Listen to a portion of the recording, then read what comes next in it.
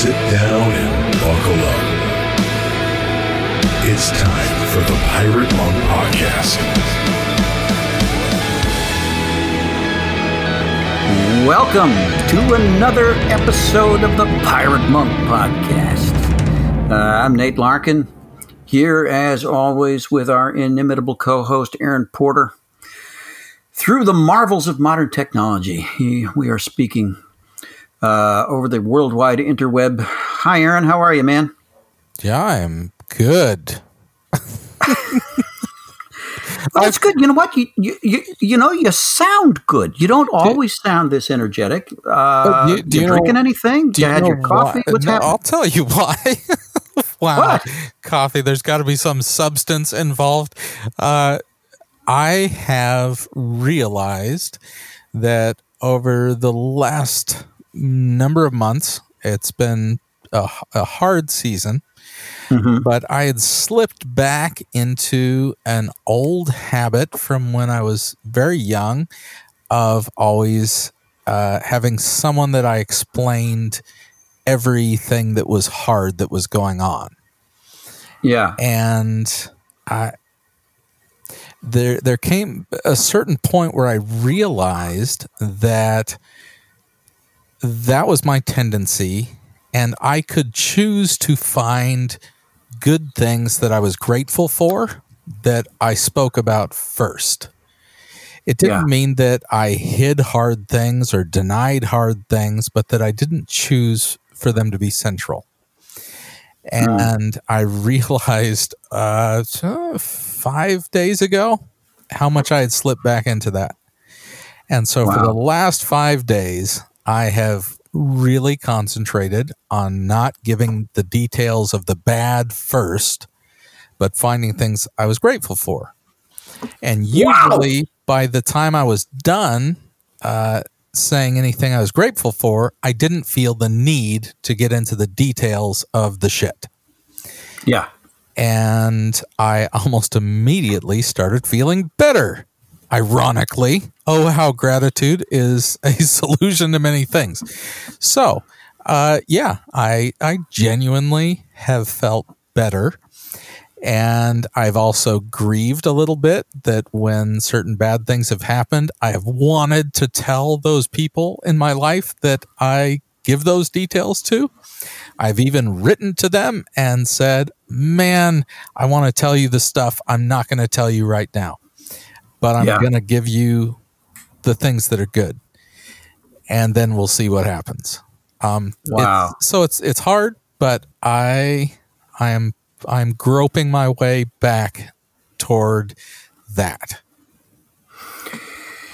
Well, it's interesting that you should mention gratitude. I saw, in fact, just this week, I was reading neurological research on gratitude. Gratitude is one of the most heavily studied subjects in neuropsychology in the last few years. There's an enormous amount of scientific interest in the power of gratitude.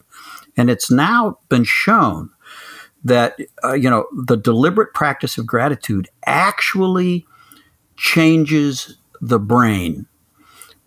It's one of the most effective treatments in the world there is for depression in many, many cases. And it does everything from reducing. It shows that research has shown that it'll reduce your blood pressure. It'll reduce inflammation. It'll strengthen your immune system. And it certainly increases your capacity for empathy and kindness. And it's free, and there are no known negative side effects to being grateful. Isn't that phenomenal? Yeah. No,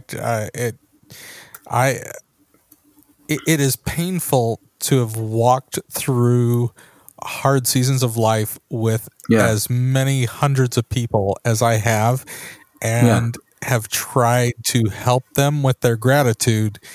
And then when I hit the wall, what's the first thing that goes out the window? Gratitude.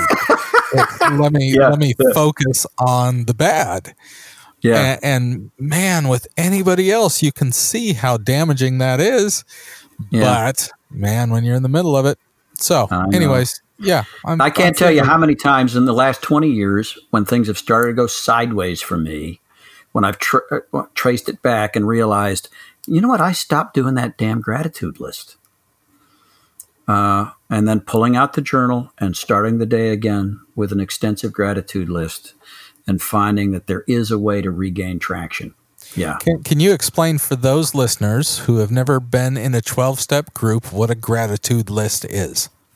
Yeah, this is almost standard advice given by sponsors to sponsees, people, especially those getting started in recovery. When we come in with a story, a tale of woe, and life really is terrible. We're probably mostly in the habit of blaming other people because we're kind of in a victim mode. We haven't yet fully accepted responsibility most of the time. We're doing a lot of running, hiding, but life is shitty and it looks shitty and it's very dark. And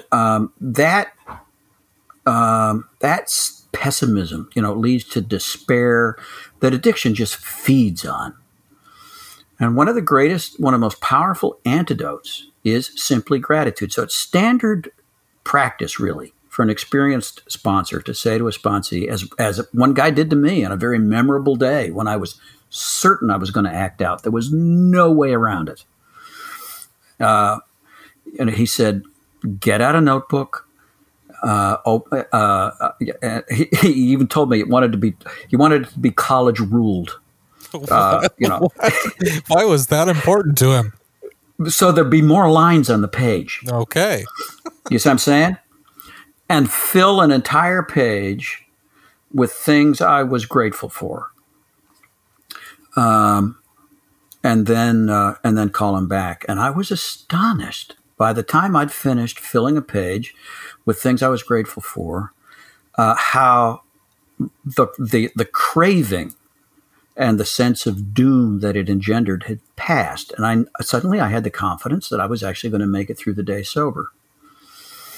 Later on, he directed me to that spot in Romans chapter 1 where Paul describes humanity's descent into depravity and says that because they did not honor God and were not grateful or thankful, God gave them over to a reprobate lust. So, this is especially germane to those of us who have pursued lust to a destructive end. Lust tells me that I need something I don't have and I need it now. Gratitude sends the opposite message. Gratitude tells me that I have plenty, that I don't need anything. And that's why I think it's such, and also gratitude puts me in a place of humility. I see that I have been blessed. I am not deprived. I get down off my entitled high horse and live in some humble gratitude for a moment. It's a very calming spiritual place to be. I hear people talk from time to time about healthy shame, and I get what they mean. I always want to be really careful with that phrase because shame is so toxic in the general sense of what it is, that there is something wrong with me in a non-gospel way. Yeah. But I think that aspect of humility is so important. When I am deeply in my victim head, where I am so fed up, I'm sick and tired of all the crap that everybody else is doing to me. Yeah. Then when I turn to gratitude, all of a sudden I feel that it's what people mean by healthy shame. I feel embarrassed by that entitled, arrogant, I deserve better attitude. Yeah. And what that is true humility. And again, it's that one thing that we're called to do. So many of those Christian virtues that we strive for are fruit of the Spirit. We need to surrender the Spirit for. But humility is that thing that we are told, humble yourself. You do this work. Yes. And gratitude is the doorway, I believe, into true humility, because you can't be an asshole and be grateful. Yeah. And gratitude leads to contentment, and the Bible tells us that godliness with contentment is great gain. So it remains a mystery for all the positive benefit that I have gained during the last 22 years from those gratitude lists, how consistently inconsistent I am. I'll just stop taking the medicine. What is it about that? And then I start to feel sick. Yeah. And then I remember the medicine. Yeah. Hey, at least you remember the medicine. Usually takes me an incredibly long time to remember I stopped taking the medicine. It's not even medicine. It's dessert. I stopped remembering it was actually enjoyable every time I went there. But I'm going to keep taking the poison instead of eating the dessert. Yeah. Give me 3 things you're grateful for today. Oh, well, I am incredibly excited, grateful that my son is going to be here in 6 days. My first baby boy who left the nest and went back to California. I am finally experiencing what it is to have a child come home for Christmas. And man, it is just, I am lit up by that. Yeah. I am really grateful for some time that I got to spend with my youngest son today, who evidently has needed glasses for years, but has not mentioned it because he didn't want to wear glasses. And he and I went to the optometrist for the first time and had such, I don't know, there's something about getting to be with a kid who's kind of afraid and embarrassed and all those types of things. And it was just great. Such a good time. And I can't wait till his glasses come in and he can experience seeing things that I didn't know he hadn't seen for years. Oh, wow. Yeah. And honestly, the biggest thing that I am grateful for today is the change in how life feels. Now that I have stopped being a whiny bitch. That once again, realizing that the dessert still tastes sweet, even though I forgot about that for a big chunk of time. Yeah. And even though I still have a deep desire to eat the poison, so deep. But this has been a consistent number of days where I've actually tasted that this is better.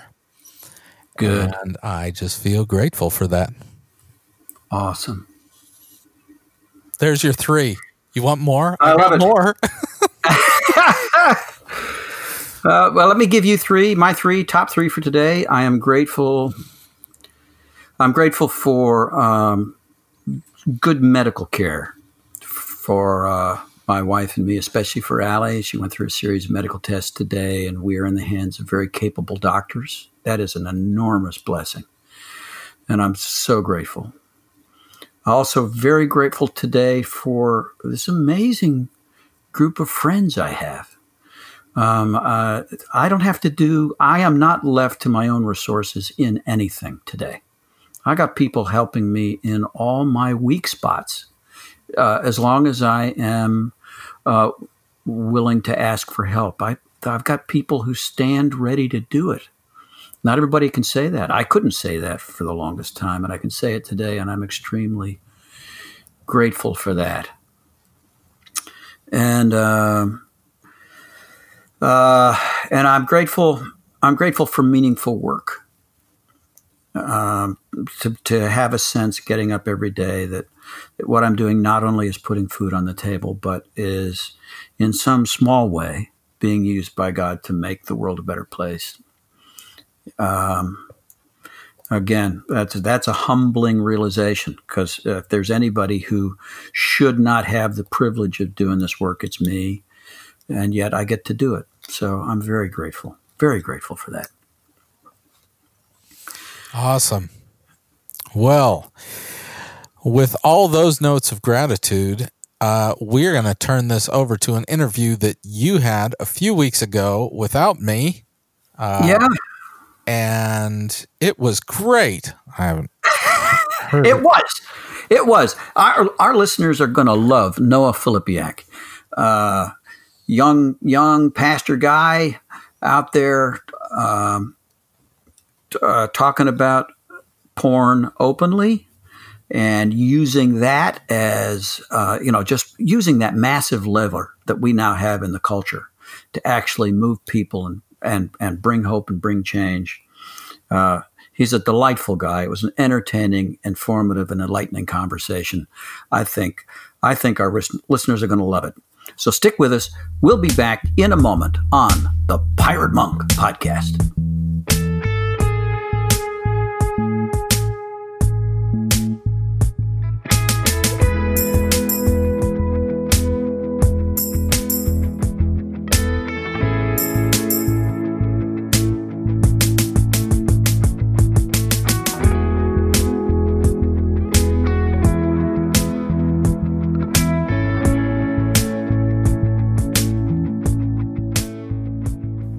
Welcome back to the Pirate Monk Podcast. Our guest this week is a pastor and an author. His name is Noah Filipiak. He's the pastor of the Ada Bible Church in Grand Rapids, Michigan, and the author of a new book, Beyond the Battle, A Man's Guide to Identity in Christ in an Over-Sexualized World. Man, if a title ever had a Samson ring, that's it right there. And ever since I saw the title, I've been itching to talk to this guy. Welcome, Noah. Thanks so much, Nate. I appreciate it. So, hey, you're a pastor who talks and writes about porn. You talk out loud about it. I do. I know. There needs to be more of us out there. Oh, wait. Are you insinuating that porn is a problem in the church? Yes. Yeah, you could rephrase that. Not that there needs to be more pastors who have looked at porn or are looking at it, but yes, there needs to be more pastors talking about our own stories, as well as just the massive amount of men and women in the church that are struggling with porn. Yeah.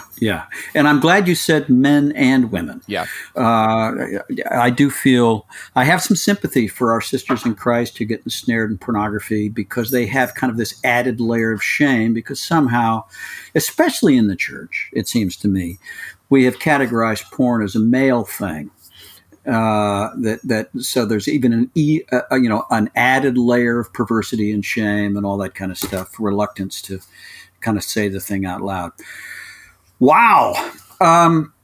So I'm gonna ask you, before we get started on exploring, the different strands of the issue. Can you tell us a little bit about your story? How did Noah Filipiak? Did you grow up in a Christian home? Where did you encounter pornography? How did your interest in this kind of Christ-centered recovery? Where does it have its roots? Yeah, absolutely. So I was born into a family that loved Jesus. I was raised in good, Bible churches, and started following Jesus and committed my life to him at a young age. And honestly, always, my whole childhood, genuinely loved Jesus. There never was a sense of a double life or things like that. What happened? So as of today, I am 37 years old, and I share that with my story because I really think that how old you were when the internet became mainstream is indicative, I think, of pieces of your story with pornography. So for me, I say that because when I was in around 7th grade or so just on the onset of puberty, that was when the internet becoming mainstream in people's homes, like a television or a phone, would be. And so my parents, America Online, yes, America Online, exactly, America Online, the 28.8 modem, okay, good. The dial-up internet and all these things, absolutely, okay. And so my parents, and I think the church as well, were just caught flat-footed, right? Like they didn't, nobody thought that this middle schooler who loved Jesus would start looking at porn. I mean, I think my parents probably thought I was just as likely to beat up a kid at school and steal his lunch money as I would be, to start looking at internet pornography. And so it was simply never talked about. It was never talked about at church. I went to church and youth group, 3 times a week, Sunday morning, Sunday night, Wednesday night. I went to every single youth camp, youth retreat that you possibly could go on. Never once was porn talked about. So I was hit puberty, and for me it began with, I would say, things. I'm I don't know how 12, 13 years old, and I don't know if the stuff I'm looking at is wrong or not. At the time, I was taking the bra and underwear ads out of the Sunday newspaper and taking them into my room and masturbating. And I'm not talking to anybody about this because, this isn't something that you bring up in that culture. But it grew from there, and it grew to where that was when we got the internet. And so I had made this deal with God. I remember as a 12, 13-year-old, okay, God, I'm not going to look at naked women because, that'd be wrong. So I'm just going to look at these, swimsuit edition. And that was what got me going. And certainly that in and of itself has all of its own issues to it. But as we know, porn and the endorphins and the addiction, it escalates where you need a greater stimulus in order to get your high. And so, quickly escalated from there into pornography. And by that time, I knew it was wrong and I couldn't stop. And I wanted to stop, and I had nobody that I could talk to about it. And so that's how I got ensnared for me. And then I'll try to give you kind of the bullet points of the rest of the journey from there. When I was 16, I got caught. My parents found the history on the computer. I was very repentant, glad to be caught. A week later, I figured out how to delete the history, and I was back, into my addiction. So my freshman year of college, I'm studying to be a youth pastor. I went to Cornerstone University in Grand Rapids. So I'm at a Christian school. I'm still looking at pornography. And that was the first time that I shared my pornography addiction with anybody. It was an RA in the dorm. It was a friend of mine, a guy that I trusted. I respected his walk with Christ. And that was the beginning of my path to freedom of that 6 or 7 year addiction, sort of chapter 1 of my story. Found community, had found guys to talk to about this. We started doing small groups around this subject, and I found freedom up until and through I got married. So I was married at a pretty young age. I graduated college a year early, so I was 21 years old, married, and thought that even some of the sexual purity books I'd read had sort of taught me that if I stopped looking at porn, if I did things God's way, and this was certainly taught indirectly to me growing up as well, that if you saved yourself until marriage sexually, which my wife and I had both done, then God would you would sort of have this sexual utopia in your marriage, and did not have a sexual utopia in my marriage. I was a youth pastor, and about a year and a half into being a youth pastor, I actually planted a church. So I was 22 when I started a church planting process. I planted when I was 23. So now I'm a senior pastor, and my marriage is on pretty shaky ground. 3 years into my marriage, my wife and I were discussing a divorce. I was very tempted to go into a lifestyle of promiscuity, and I had fallen back into looking at pornography again.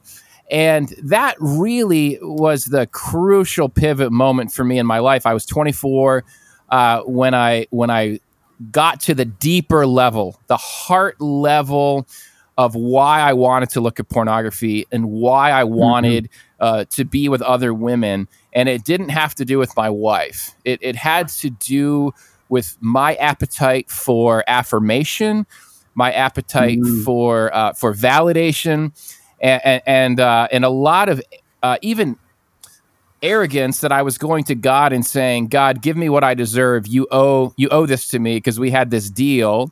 And God in his mercy was able to shift that into an attitude of, we'll put it this way. He said, you don't want me to give you what you deserve. I'm a Christian. I'm a pastor. I know what I deserve from God.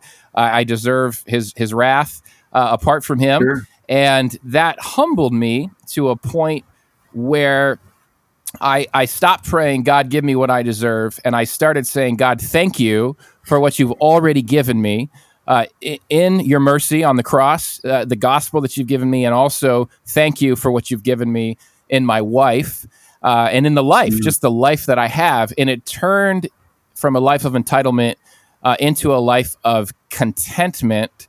And then my head was above water to, I would say, find the root and deal with the root issue of that sort of unsatiable appetite that I'd had for sexual sin up to that point. Yeah. Wow. Before you got your nostrils above water and you could start to breathe again, did you tell me about your efforts? If you're like me, because my story very much mirrors yours. You beat me by 2 years on church planting. I was 25 when I planted a church. Nice. You beat me by 2 years. But I know the agony of being ensnared in pornography while being a pastor. And for me, it was while I was a pastor that I actually crossed the flesh line into prostitution. But in those dark years, even before I was a pastor, certainly during adolescence, I made many valiant attempts to repent. That's what I understood I was doing, and to control the behavior, to gain some mastery over it. Did you? Oh yeah, absolutely. And that's sort of the underlying message of my book title, Beyond the Battle, is we often call it a battle as if it's all about our willpower. And I talk about, I actually never did this, but a friend in college told me he was trained, he had a rubber band on his wrist, and he was trained to snap it whenever he, masturbated or something like that. And for me, it was, I remember, high schooler trying to stop, and to be clear, I wanted out. I felt like garbage after every time I looked at porn and masturbated, and I felt this distance from God, and I would put X's on my calendar on the days that I looked at porn and masturbated. So I was trying to use that as motivation to stop. I would memorize Bible verses and stick Bible verses up around my room, and I would try to recite them, and I would repent openly to God. Not that it was ever preached on or that I could talk to anyone about it, but between me and God, I remember oftentimes during worship songs, I in a spiritual high moment, God, I repent, I'll never do it again. And there was a whole bunch of behavior management, but never getting to the root of why I was actually so hungry and thirsty for these things. Yeah.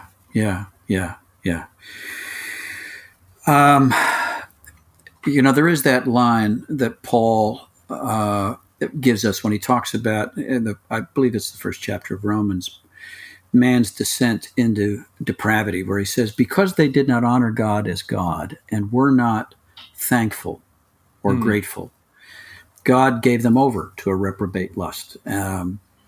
It's kind of this, it's very interesting to me. It took me a while to connect the dots in recovery. I really needed help from a wise sponsor to see the connection between my ingratitude and my sense of entitlement and the lust that was just driving me and was out of control. Because lust says, I don't have what I need and I deserve more. Yeah. That's really the message of lust, right? Yes. Yeah. And when I can get to a place where I am grateful for where I am, I realize that I don't deserve more than I have. In fact, I don't even deserve what I have. And I can cultivate gratitude for all that I've been given. That takes the fire and the fuel out of lust and makes it possible now. But it's more than that. It's more than gratitude. You're talking about a fresh and clearer understanding of our identity in Christ. Yes. Unpack that.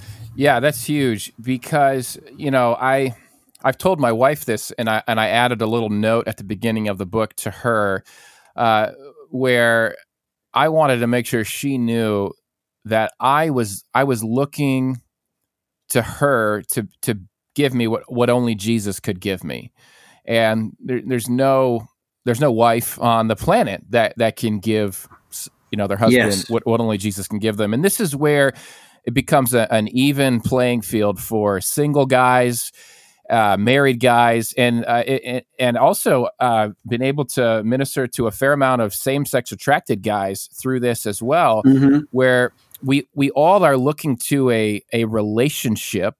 We're looking to sex to give us something that only Jesus can give us. And for me, and for all of us, that thing is found in our identity in Christ. And we all have different stories, but we all have people in our past who have told us, who have rejected us, and who have told us we aren't good enough. And so then it's subconscious often, and we carry that message around, and then we look towards either a sexual relationship or a marriage, a marriage and or pornography to basically, for me, it's almost like I picture some kind of a assembly line where somebody has a red rubber stamp and it either says, accepted, and they go into the pile of accepted, or, denied, and they go into the other pile.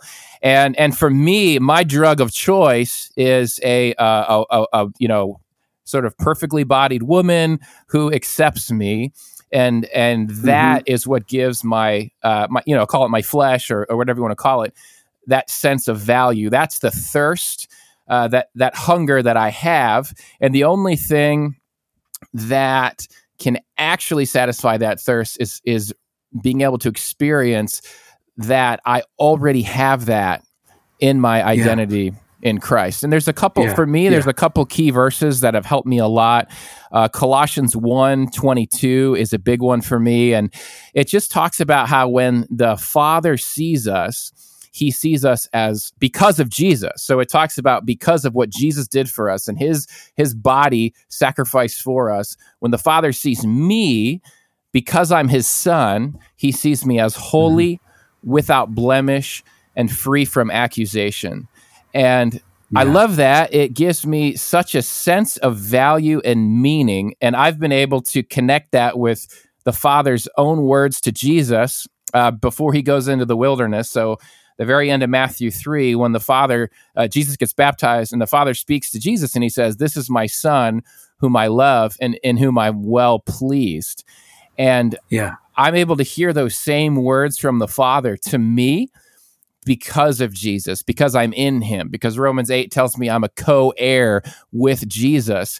And that is more value and acceptance than I could ever dream of finding from any woman. And so when I have that, I'm able to have a healthy marriage with my wife without all of these unrealistic expectations for her to fulfill in me. But I think that's our culture is so.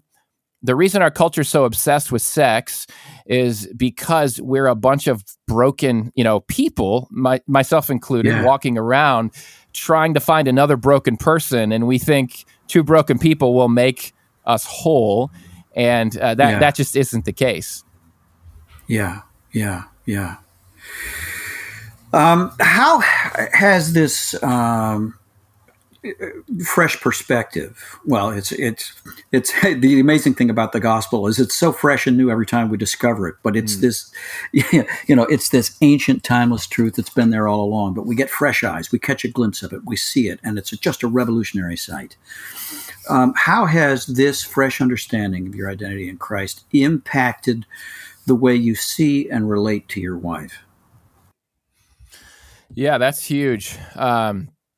I mean, my wife would say I'm a different husband. I'm a different person. I mean, we've been married now for 16 years, and we've had some hard conversations where I've told her, I didn't know what love was when I first got married. I loved her as much as I could with what I thought love was. My wife was very pretty. And, for me, it was the first really pretty girl that shared, feelings, for me, like reciprocal. And she called me out on that in a conversation in recent years, kind of even in like our healthier time of our marriage. And I had to make a hard confession of saying, I loved you, because she said it feels like, you married me because I was pretty. And that's a pretty hard conversation to have, with your wife. And to look back and say, my definition of love, that's not what love is. It's a very selfish definition of love, a very self-serving definition of love. And I love that little line in 1 Corinthians 13. I forget which verse it's in, but it's in the list. And it just says, love is not self-seeking.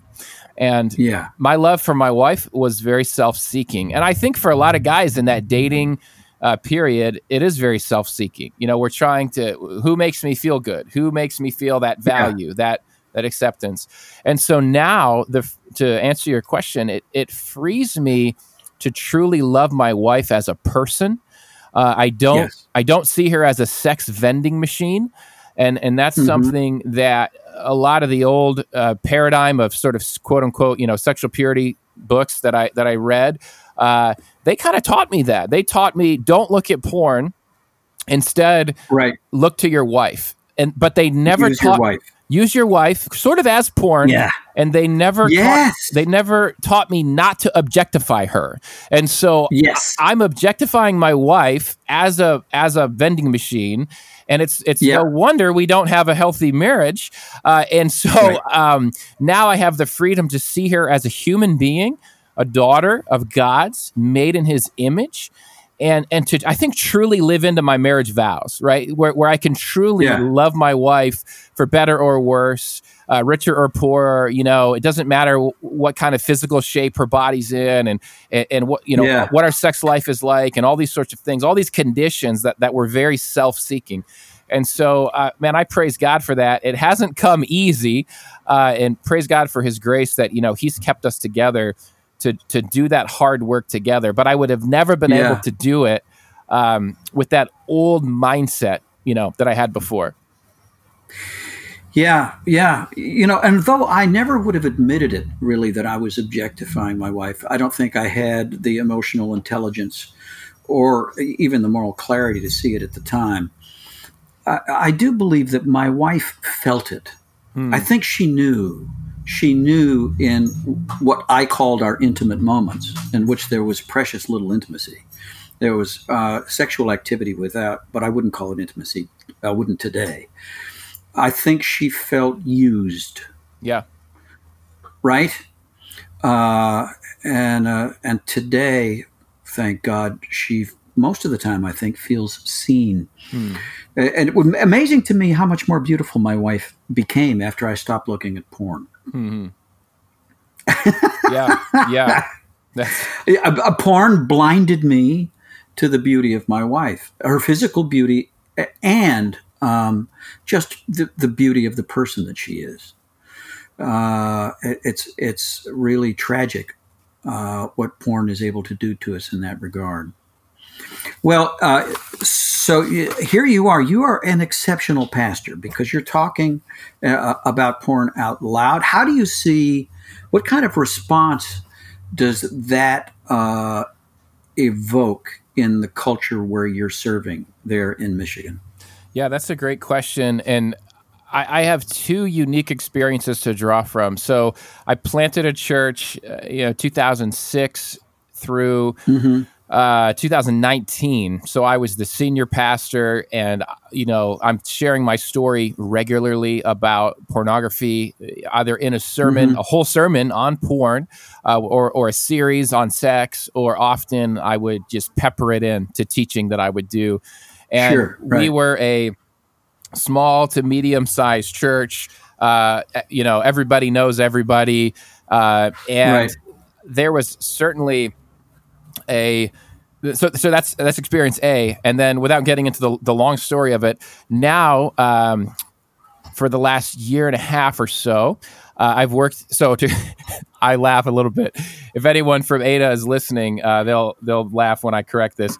So I'm not the pastor at Ada Bible Church, because Ada Bible Church is like this 10,000 person, four campus church in Grand Rapids. And so I am pastor to the young adults. And so there's two of us that pastor the young adults, like ages 18 to 35. So certainly a great age. And we both get to teach and talk about pornography. And so it's been two different experiences, though. And it's interesting because I will say this, and I think I can say this I think people I work with, if they were listening, would agree. There's a certain culture at a larger church where I don't have as much. I don't have quite as much freedom. Well, certainly if you plant your own church, you have a lot of freedom, right? To kind of do, do whatever you want. I don't have to screw it up as much as you want. Yeah. As much, yeah. I don't have as much freedom to talk about pornography as I used to. But I will say this, when I talk about it, and when I talk about it, in guest speaking environments, there is a difference between a church culture that's used to hearing pornography and one who hears it for the first time and says, whoa, you just said that. You just said that from the stage, right? So so I'm in a bit of I would say. So in before COVID hit, it's changed everything. We had in my sort of short time there working with the young adults, we had planned. So we do like a Tuesday night sort of worship gathering, and it's pretty good size. It was the same size as my church, my whole church back in Lansing, where I senior pastored, and we had planned to do a series on sex and on porn, which is awesome. And there's going to be some testimonies of some guys and of some young women who had struggled with pornography, and I was going to share my testimony and to start some groups that could help around these things. And then COVID hit, and we decided that the people giving their testimonies didn't want to give them over like a Zoom platform or a recorded platform. So it's kind of been put on hold, and so it's I stutter a little bit in answering the question only because I'm not in charge anymore, and so that does make it that makes it a challenge. My personal philosophy, though, is that this should be preached on, and it should be talked about, because the statistics are just unfathomable, and there is, if we're not talking about this in church, not that it's the only topic ever to talk about, but we should be talking about real issues that are really, and people don't always initiate it themselves in a small group situation. I think often we think that that'll get talked about in small groups, but if you don't talk about it from the stage, how will they have permission to talk about it in their small groups? So I would say it is extremely fruitful to talk about, which really we did for 13 years. And quite frankly, if you look at the statistics of listens on a podcast or YouTube of sermons, those sermons got listened to the most. So take that for what it's worth. Yeah. In non-COVID times, I do a lot of speaking. Typical year, I'm about 3 weekends out of 4, I'm someplace. And to me, the places I go to speak kind of fall into 2 categories. The ones that are, in a lot of ways, the most fun are the ones in which pornography has something that has been talked about. It's kind of a natural part. But they're ready for somebody else to come in, a different voice, a different perspective, to kind of open up another part of the conversation. And then there are those churches where the pastor knows this is nobody's ever talked about it, and we have to talk about it. And he also has this feeling that he can't do it. He's got to bring in a sex guy who can talk about it. Yeah. And so the first time the subjects get raised is when I talk about it. And that typically, that can just be so awkward and, hard. I'm glad to do it, but it can really be tough. Now, I don't know why I went off on that. But you've had that same experience, the 2 different kinds. Sometimes you're going with the flow, and then sometimes you're preaching against the current, and the current is so strong. Have you ever done that? Well, yeah, because you're describing a place where it's a stigma versus a place where it's not a stigma, and in the place where it is a stigma, everybody's just faking it. I'm not saying everybody in there is looking at porn, but probably a fair amount are. And they're just not talking about real issues. They come to church and they kind of play church and do church. And you get up there and now you're making things uncomfortable because those aren't things we do here. We don't talk about those real life issue things here. And so, it's a totally, totally different culture. Yeah. And I'll tell you when it's really tense is when you're speaking not just to a male audience, but to co-ed audience. You got husbands and wives, boyfriends and girlfriends together in the room, and you bring up porn for the first time, and sometimes if looks could kill, because now you're setting up conversations in the car on the way home, right? that have studiously been avoided for years. Yeah, But then it's always great to get the emails afterwards from that percentage of people for whom that was a pivotal Sunday. Oh yeah, and they saw light they'd never seen before. They found a door they didn't know existed.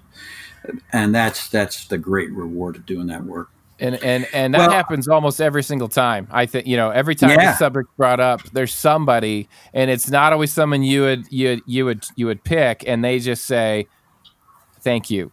I've been struggling with this. I am struggling with this. I need help." And boom, now it's ready for God to do his work. Yeah. Isn't that wonderful?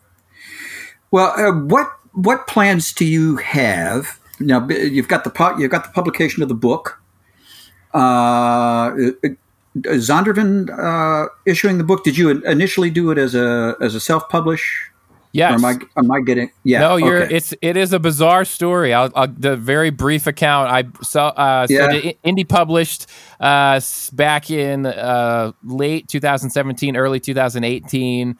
And so I've been doing my groups. I had been trying to get published. I wasn't able to get published. I had a bunch of guys who were ready for the book and for these groups. And so got sort of sick and tired of the publishing process. And Indie published, we've been doing these online 7-week. We were doing Zoom before Zoom was cool for COVID. We been doing 7-week Zoom groups. Been doing those for about 2 years. And so that's just been a big part of my personal ministry. So the book's called Beyond the Battle, and that website is beyondthebattle.net. And without getting into the whole story, it's a cool story. But this last spring, through some conversations with Zondervan, they're publishing the book again. And so the book will be it's already updated, and I added a whole bunch of new material. And what's cool is it was added from those 2 years of doing groups with guys. So I'm doing groups with guys. Fantastic. We're reading the book over and over again. Guys are sharing their stories, more depth and more depth. All that was added to the updated edition of the book. And I'm super excited about it because it's going to be an even better tool. That book comes out in July, and they just posted like the pre-sales for it now. But that's pretty exciting stuff. But we're allowed, we got permission to continue doing the groups using the old book up until the new book comes out. All right. Hey, I want to learn more about these groups. I want Samson guys to hear about this group. Samson Society. We are strong on connection. We are short on curriculum. Yeah.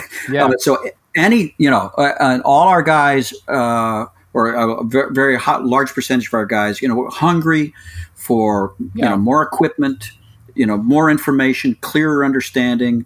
A 7-week online, a group. Sounds freaking fantastic. So will the groups be open to guys outside of Grand Rapids, people who aren't part of your church? Could a Samson guy from Guam, for instance, get in? Okay. Absolutely. Yeah. So the groups are, they're online groups, and we've had, do a lot of work with Covenant Eyes. And so they send out the links to their whole worldwide email list. We've had people from, China, Zimbabwe, South Africa, a bunch of European countries. It's been awesome. It's been really, really fun. And also, and I'm sure you've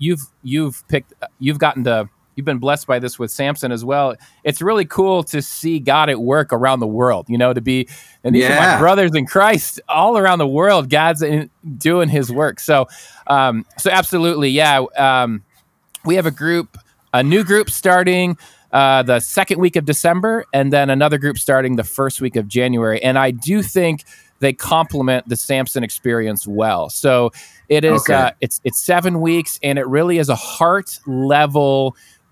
It's hard to say it's a resource kit.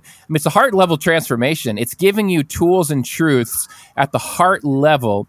And then if you're already in community like Samson guys are, it gives you stuff to talk about in that community. It gives you truths to be reminded of. I need to be reminded of this gospel truth. I need to be reminded of this piece of who I am in Christ.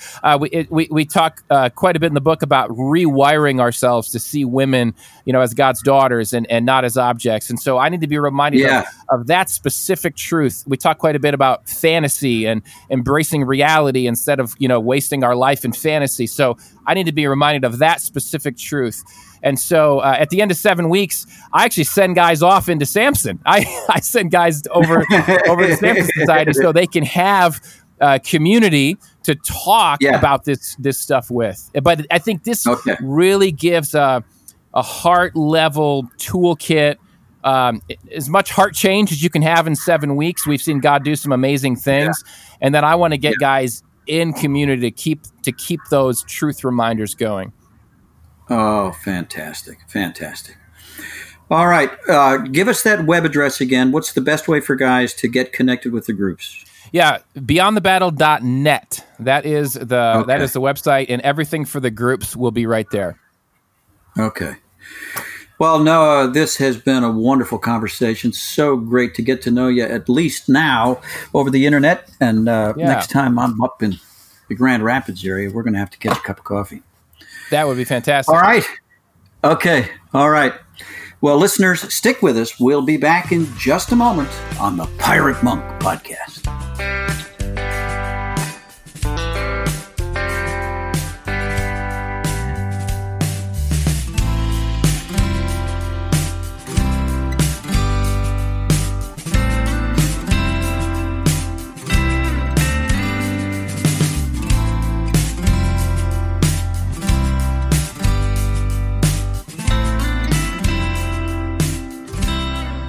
And we are back on the Pirate Monk Podcast. What an excellent conversation with Noah and Nate. The double N's. Shouldn't have even tried. N and N. Yeah, as I told the guys, at the retreat, I was very nearly Noah myself. That was it was a point of negotiation between my parents as they were waiting for my arrival in this world. My dad was pushing hard for Noah.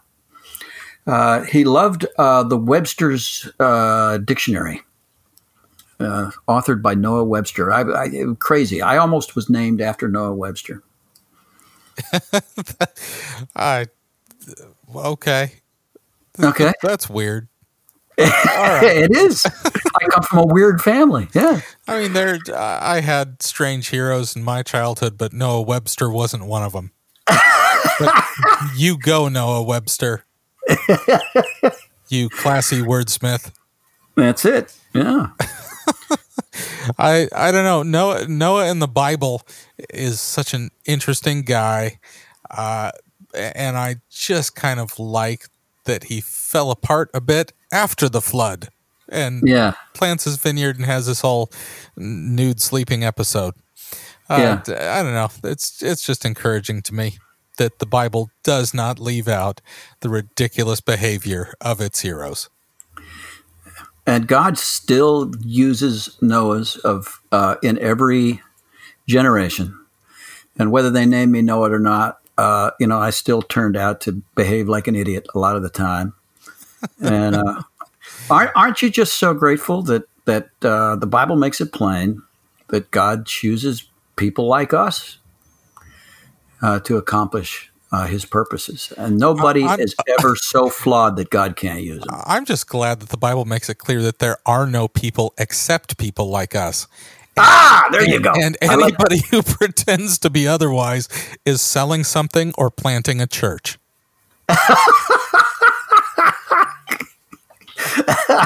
Oh, that's wonderful. That's a quote, man. Yikes. It was a little cynical. I apologize to the listening. I apologize to all our church planters out there. God, yeah, I'm sorry. You're all awesome and nothing like Noah. And by the way, Aaron and I have both planted churches, so I think we can poke fun. We can poke fun. Awesome. All right, well, listeners, we are coming up on the Christmas Day, the celebration of the incarnation. Come on, it's exciting. This is a good season. It's a good place to be. Yeah. And we're going to have one more episode before Christmas, but I'm hoping that you're all getting excited about it and enjoying specialness. And what do we suggest to those listeners right now who are entering this season and feeling more alone, whether they've kind of hit a low spot, whether they've had a disclosure and feel like they are more disconnected from their family than they ever have been? What do they do? Yeah. If you're a guy, anyway, pull into the brotherhood. If you aren't attending online Samson meetings, go ahead to samsonsociety.org, attend a newcomer meeting, get yourself through the door, and meet some of the greatest men in the world. And actually, there is also a rapidly growing fellowship of women, girlfriends, spouses of Samson guys. So, and we'll be talking some more about that in upcoming episodes. But find fellowship, even if sexual intimacy is off the table, emotional intimacy, which, by the way, is far more fulfilling, is still available. Resist the urge to pull away, to go into the darkness, to medicate. Instead, move toward trustworthy people. And if you don't have any close at hand, then go ahead online to samsonsociety.org and find some guys you can trust. And don't be afraid to tell some brothers. Again, you're going to have to press into being around some other folks, but don't be afraid to tell people, I don't have a place to be on Christmas if you don't. Mm-hmm. Yeah. I mean, this could be a first Christmas for some folks where they find themselves divorced and maybe they get to be around their kids on Christmas Eve, but not Christmas Day, and they're not sure what they're doing. Man, we started having some folks over on Christmas Day that were in those situations, and Thanksgiving and Easter. And I don't think it's because we were good people. It was because folks let us know. And it never detracted from our day, but I wouldn't have invited them because I would have never known. I mean, that's weird. You don't just walk up to people and say, do you have somewhere to be? You can come to my house. You have to initiate that conversation. And I know it's scary, but even if it's to a group of guys, if you say, hey, I just want to let you all know I don't have a place to be on Christmas Day and I don't want to be alone. And see what happens. But you've got to ask. All right. Okay. Well, hey, we do love hearing from our listeners. You can always reach us at piratemonkpodcast@gmail.com. Give us any feedback, any encouragement, any suggestions. This is a group effort. And all the work on this podcast is done by volunteers. We're so grateful, Aaron and I, to the way Sean Parks has stepped in to produce the podcast. He's really polishing it up. He's doing a lot of that work that Aaron was doing for years. And we rely on the listeners, too. You're a part of this. So any idea you have, any constructive suggestion that you can send, go ahead. Take a few minutes and write to us at piratemonkpodcast@gmail.com. Well, until next time, then, I guess this is it. I'm Nate. I'm Aaron. That's kind of a weird ending. Okay. Yeah, it was almost like you're about to say, I'm the Positive Sobriety Podcast. That's usually what you say when you're confused about what's happening. Yeah. I'm due in an online meeting in 4 minutes. That's what's happening. So until next time, I'm Nate. I'm still Aaron. Okay. And we're still your pals on the Pirate Monk Podcast. The Pirate Monk Podcast is produced by members of the Samson Society. Send your feedback or questions to piratemonkpodcast@gmail.com. Please give us a 5-star review on iTunes and share the podcast with a friend. For more information, please visit samsonsociety.com.